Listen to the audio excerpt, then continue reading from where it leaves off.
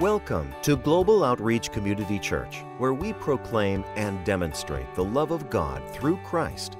Now, from the Overlook, located in Atascocita, Texas, here is Pastor Anderson with today's message.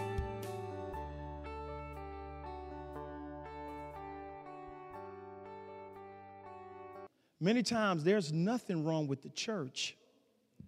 It's the vision. Our life, the vision. Your personal call and ministry, vision. That God has given us vision, and with vision comes provision, but He wants to make sure that you clearly understand the vision of your church. And if you're a guest this morning, I hope you realize that whatever church you go to, hopefully that church has a strong vision. Because vision is the thing that guides us. Vision is that preferred future.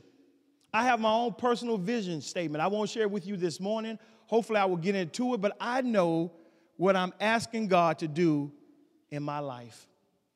And part of my personal vision is to have a global footprint. I told my wife the other day, before God calls me home, I want to go across this world. And I want to preach, and I want to serve, and I want to build leaders. That's my vision. This morning, I want to encourage you, outside of the vision of this church, develop your vision for your life. What is it that you want to see God do in your future, but it comes from Him? See, it's one thing for you to develop your own vision, but there's another thing for God to give you His vision for your life. So my question to you this morning is, will you slow down long enough to allow the Lord to give you a vision that comes from heaven to dictate your life, that He can order your footsteps?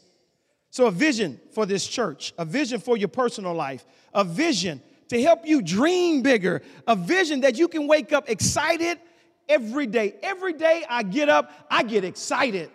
The day may be hard, but I'm excited. One, because I got up. There are some people that just didn't get up this morning, Nevaeh, but we got up.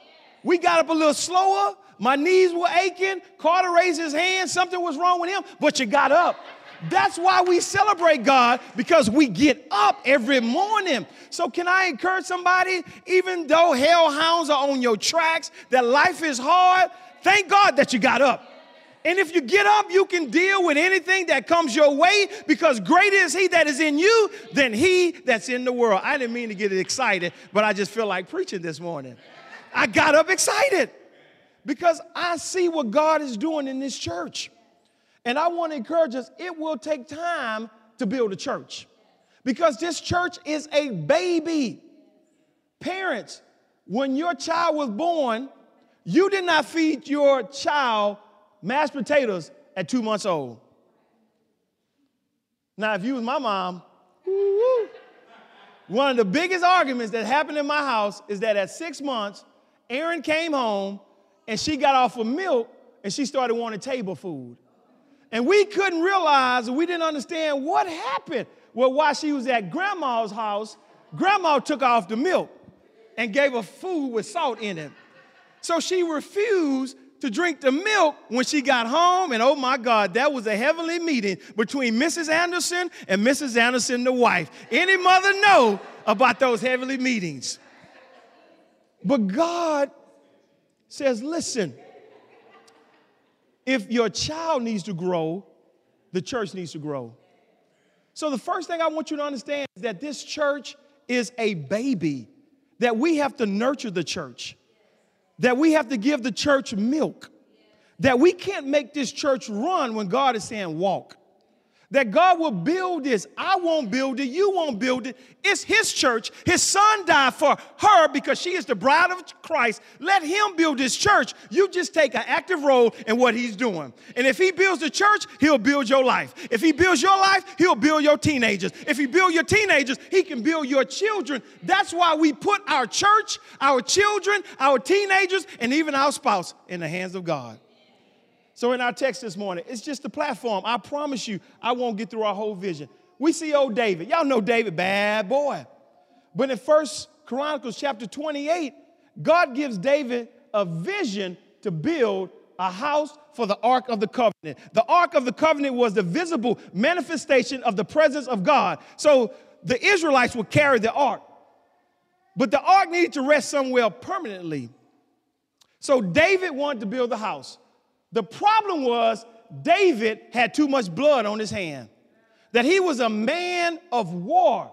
So God gives him a vision to build it, but he says, David, you're not going to build it. Your son Solomon will build my house. So David says this, wait a minute.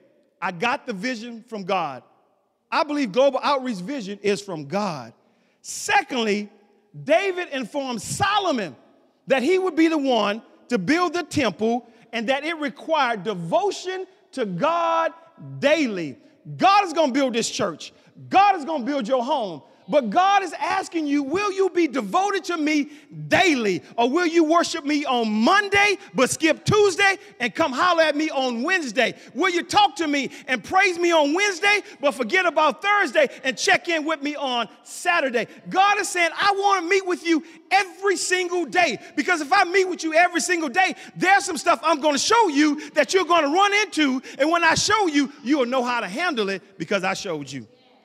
So he says, Solomon, devotion. Third, David assured the people that the task will be accomplished because God will help Solomon do it.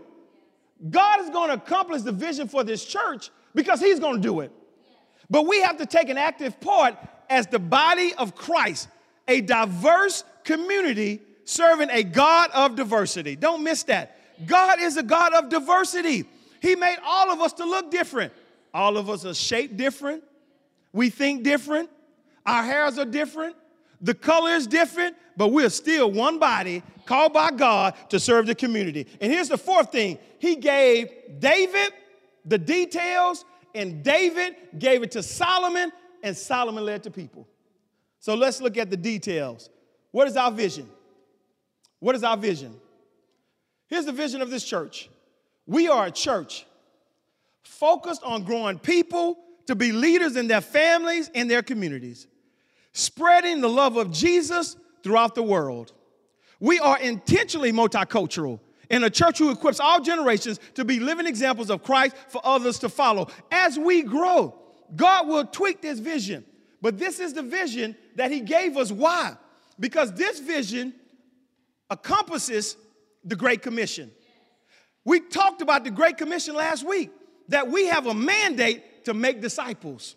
So, Blake, what are disciples? Disciples are learners, followers of Christ in thought, word, deed, and action. That everywhere I go, I understand that I represent Christ to a dying world. And what I say and how I react is an extension of Christ. So it behooves us to make sure that we say the right things, that we think the right thoughts, and we act the right way wherever we go because we represent Christ. So I believe God gave us this vision. So let's look at a few words on this vision, and we're through. Number one, the church. The church. The church is a family. We are a family. We are family. Y'all know that, Pointer Sisters, right? We're family. There should be no bad blood between family. We may not agree, but we can agree to disagree and still love one another. Some of you are Democrats, some of you are Republicans, but I thank God that he's neither.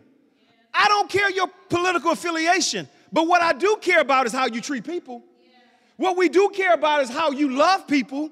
What we do care about is, are you making disciples? That points back to the word. So we're a family. Secondly, God has called this church to be a house of prayer. That every time we think about a fallen soldier in this family, we need to pray. When somebody's going through their bout with cancer, pray. When somebody's going through a divorce, pray. Not talk about them, but to pray. That's how we serve one another. Because here's what I found out. You live long enough, it's called the boomerang effect. The same stuff you throw out may be the same stuff that come back to you. So I'm going to throw out some prayers because I want some prayers to come back.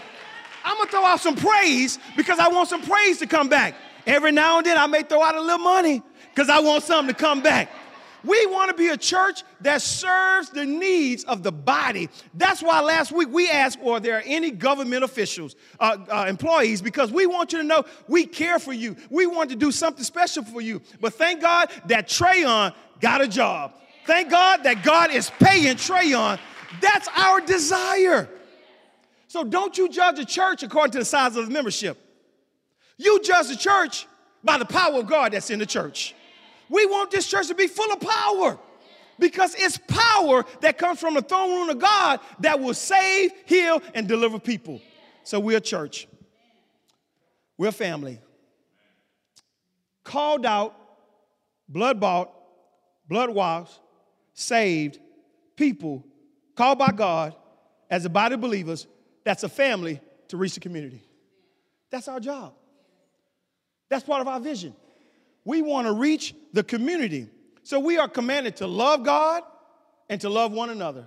So I want to encourage you, every Sunday you show up, if you plug into the 6 weeks Bible study that's starting on Wednesday, love God and love his people. But then we want to worship God in spirit and in truth. Thank God for Miss Crystal. Thank God for the praise team. Here's why I'm tooting the horn right now. I want a praise team that ain't scared to magnify God. That when we come in, that when we walk in those doors, because of their voice, the presence of God just hovering over this room. That the presence of God is meeting him because we are unashamed and unafraid to praise God because he's worthy to be praised. That's the vision of church. I don't care if you sit there and close your eyes and praise. I don't care if you raise your hand. Your praise is your praise. Just be found guilty of praising him. So Acts chapter 2:42, we went over this before I move on. I'm almost done. Watch this. Here's what happened in the early church. They came together. They were devoted to the apostles' teaching. That's to the Bible. They were devoted to fellowship. That's why we're eating after church. The fellowship was communion and going from house to house, eating together. They broke bread. They took meals together with singleness of heart. Our heart should be so knitted that somebody in here shouldn't hurt without the person next to him hurting. Singleness of heart. Breaking bread together. Loving each other and serving. So we want to reach the lost, both in this community, nationally, as well as globally. And that's why the name of this church is Global Outreach Community Church. So let me share with you how I got the name, and we're almost done. I'm driving down, I believe it's 99, and I'm struggling for 2 weeks. God, what's the name of this church before we planted it? What's the name? I'm begging you. I fasted. I'm waiting on something. Silence. So we're driving, and somehow my wife called me. Thank God for wives. And we were talking, and she's like, you're always talking about impact. Yeah, impact. I like that. So I went home, and the Lord spoke to me clear as day. What's that on your dresser? I said, a globe. What you doing with that globe? I'm praying over it. What do you do when you go to office? I look at the map of the globe. What do you do over that? I pray over it. I'm driving back down 99 again for an event. The Lord said, so what have you been praying? I said, for a global. What did your wife say? Impact. Oh, I got the name Jesus. Global impact. Didn't mean to frighten you. We did the DBA on the church. Got to the courthouse. Paid. We thought the name of the church was Global Impact. But I moved too fast. I called James Chestnut and Associates. Hey, we want to hire you. Pastor, great job. I love you being proactive. You did that DBA. Wait 1 second. Let me put that name in the system. What do you want to do? I want to be worldwide. Okay. You can't have Global Impact because 3 other organizations across the world has that name. Dang. Prayed again. Global was it. But somehow, some way, my bad wife, baby, so what about outreach? Outreach. Thank you, Holy Spirit, for speaking to my wife. Can I say something this morning to the men? Don't get so egotistical that your bride can't speak a word to you in the right season. Don't you write that down. Because God has hooked up your wife, your bride, your spouse, your boo with you to be able to say a word to you in the right season open your ears, coach, to listen to Kimberly. Amen.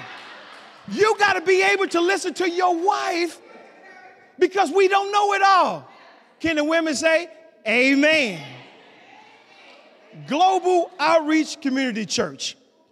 So here's the last words, and we're done. I promise you, I told you I wasn't going to be long. Here's the last three words that stood out to me. Leaders, families, and communities.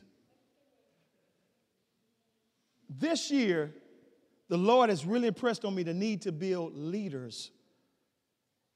We need leadership in this world.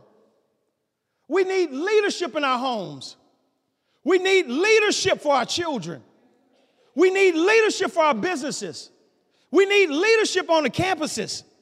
Why not start in the church, and why not Global Outreach Community Church to produce some of the baddest, gifted leaders in the world? It can start right here. That we are producing disciples and leaders who understand their call. Blake, you already a leader. If you lead yourself, you lead one person. But then you need another person, you lead in two. The problem is we don't lead ourselves well. So families, we want to produce. We have a biblical mandate to produce leaders who operate, here we go, with godly character and integrity more than their giftedness. Your gifts can put you in the lights. Your character will put you in the basement. And we want gifted leaders who operate in high moral character and integrity to disciple other people because they know we serve a God of high morals and high integrity. So don't be so gifted that you lose sight that God is more concerned about your integrity than your character than he is about your giftedness. Deliver me from people who can sing till your hair stand up, but they'll cuss you out as soon as you go out in the parking lot. They'll talk about your family. They'll take a key, and I've been in church a long time. I've seen it all almost. They will fight with you at the altar, you up at the altar. I've been in churches where people are at the altar, and they stealing out the purses that's in the pew. That's not integrity.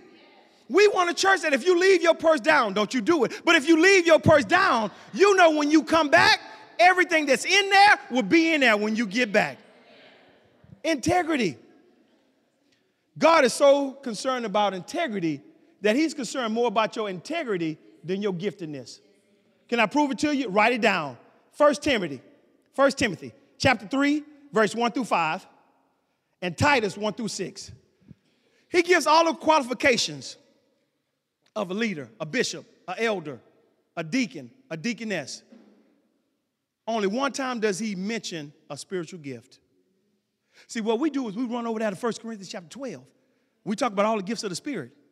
Then we run over that chapter, 1 Corinthians chapter 12, but then we run over to Romans chapter 12, and we look at the gifts of hospitality and all the stuff he's given to the church. God said, all that's good. But the gift I'm talking about is men being able to function with character and integrity better than you teach. More is caught than taught. Don't tell me how much you know. Show me that you're walking out what you know every day of your life. So more is caught than is taught. So we're on this leadership journey, up this leadership summit to produce leaders as a church. It'll bleed over to our families, and then it'll hit our communities. So let me say this, and I'm done. I'm on my own personal leadership journey. Y'all know me, I'm very transparent. So I'm going to read something out of my devotional because I always want to give you some application. Leaders understand critical feedback. Feedback is not an attack on who you are. It's telling you about your actions that need to change. I love feedback. I love meeting with my VP. I love when people give me critical feedback about the blind spots in my life because I want to be everything that God wants me to be. And if I don't have people speaking in my life about the blind spots that I need to get better on, shame on me. You're about to run track. You're running track. You decide to go with track, but you play baseball. You also play football. If you're messing up on the field, will a coach show on the film what you're doing wrong? Do you receive that? Because you want to get better. You just want to get better. So Friday, here we go. I started my executive coaching program. So I meet with an executive coach, a global coach, hour and a half, once a month on Fridays. 4 times a year, I will either fly to Detroit or we'll meet halfway for coaching. He said this, Eric, if you're going to build leaders that affect families and communities, it starts with you. You got to lead self before you lead teams and others and organizations. What are your blind spots? I said, I've already been working on that. So here we go. Watch this. Moment of transparency, and we're done. I wrote in my devotional. I've been writing since 2000. That's a long time. I know it, Carter. 2000. That boy's smart. Here we go. Last week. My coach Friday said, what is one area that you know you need to work on in your marriage? I said, oh, that's easy. My wife and my daughters can tell you this. I said, the area of being affectionate. He said, but have you wondered why you're not as affectionate? I said, yeah, good question. Glad you asked. I wrote about that in my devotional last week. So here we go, transparency.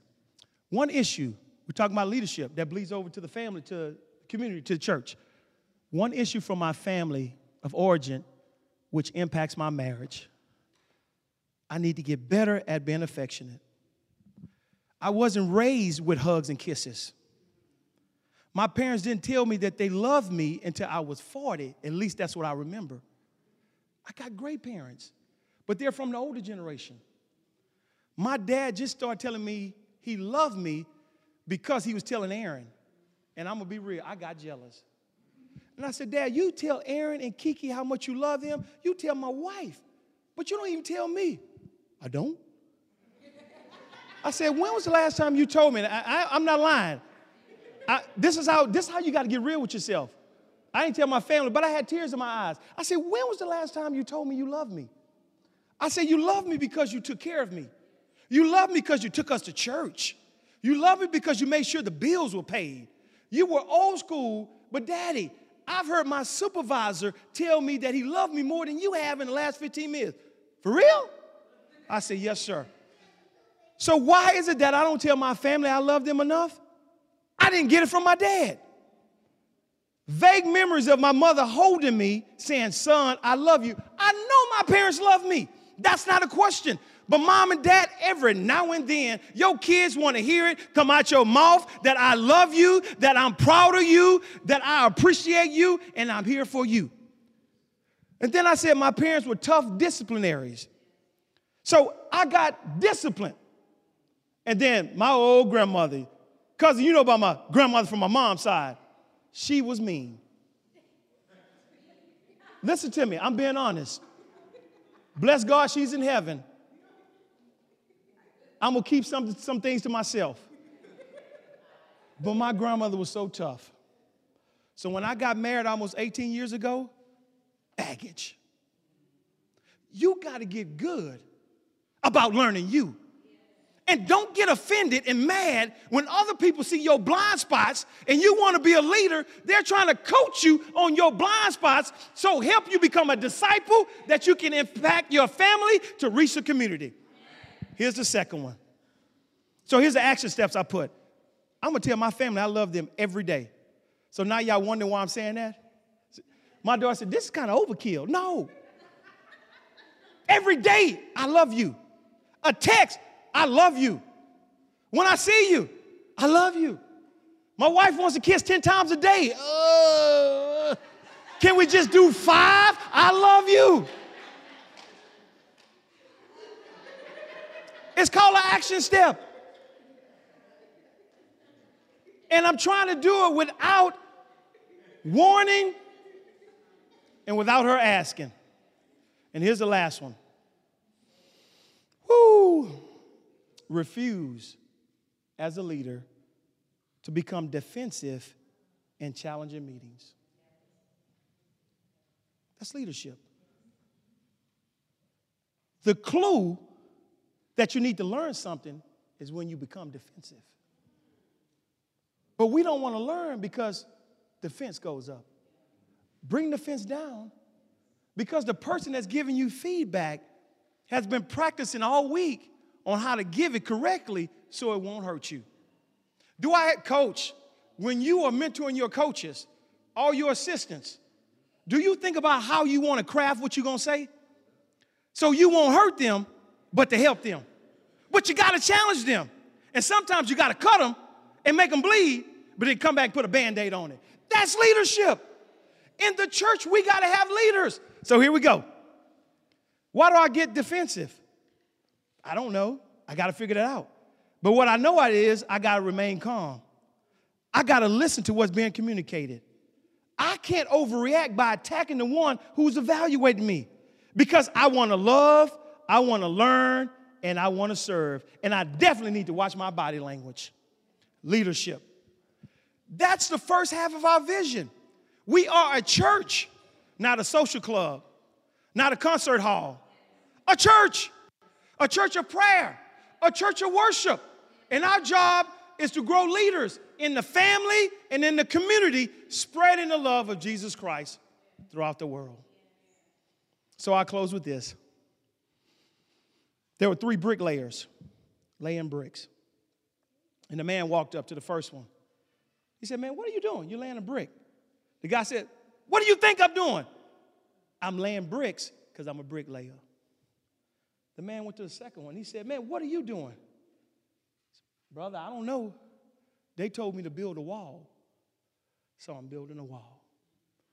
But the man gets to the third one. He said, what are you doing? And the third man paused, kept laying bricks, looked at him, kept laying bricks. And he said, I'm building a cathedral for God. That's vision. God is going to build this cathedral, but he's asking you to lay bricks. And every day you come, lay a brick.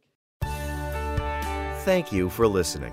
Join us each Sunday at 9:30 a.m. at The Overlook, located in Atascocita, Texas. Visit us online at www.globaloutreachcc.org.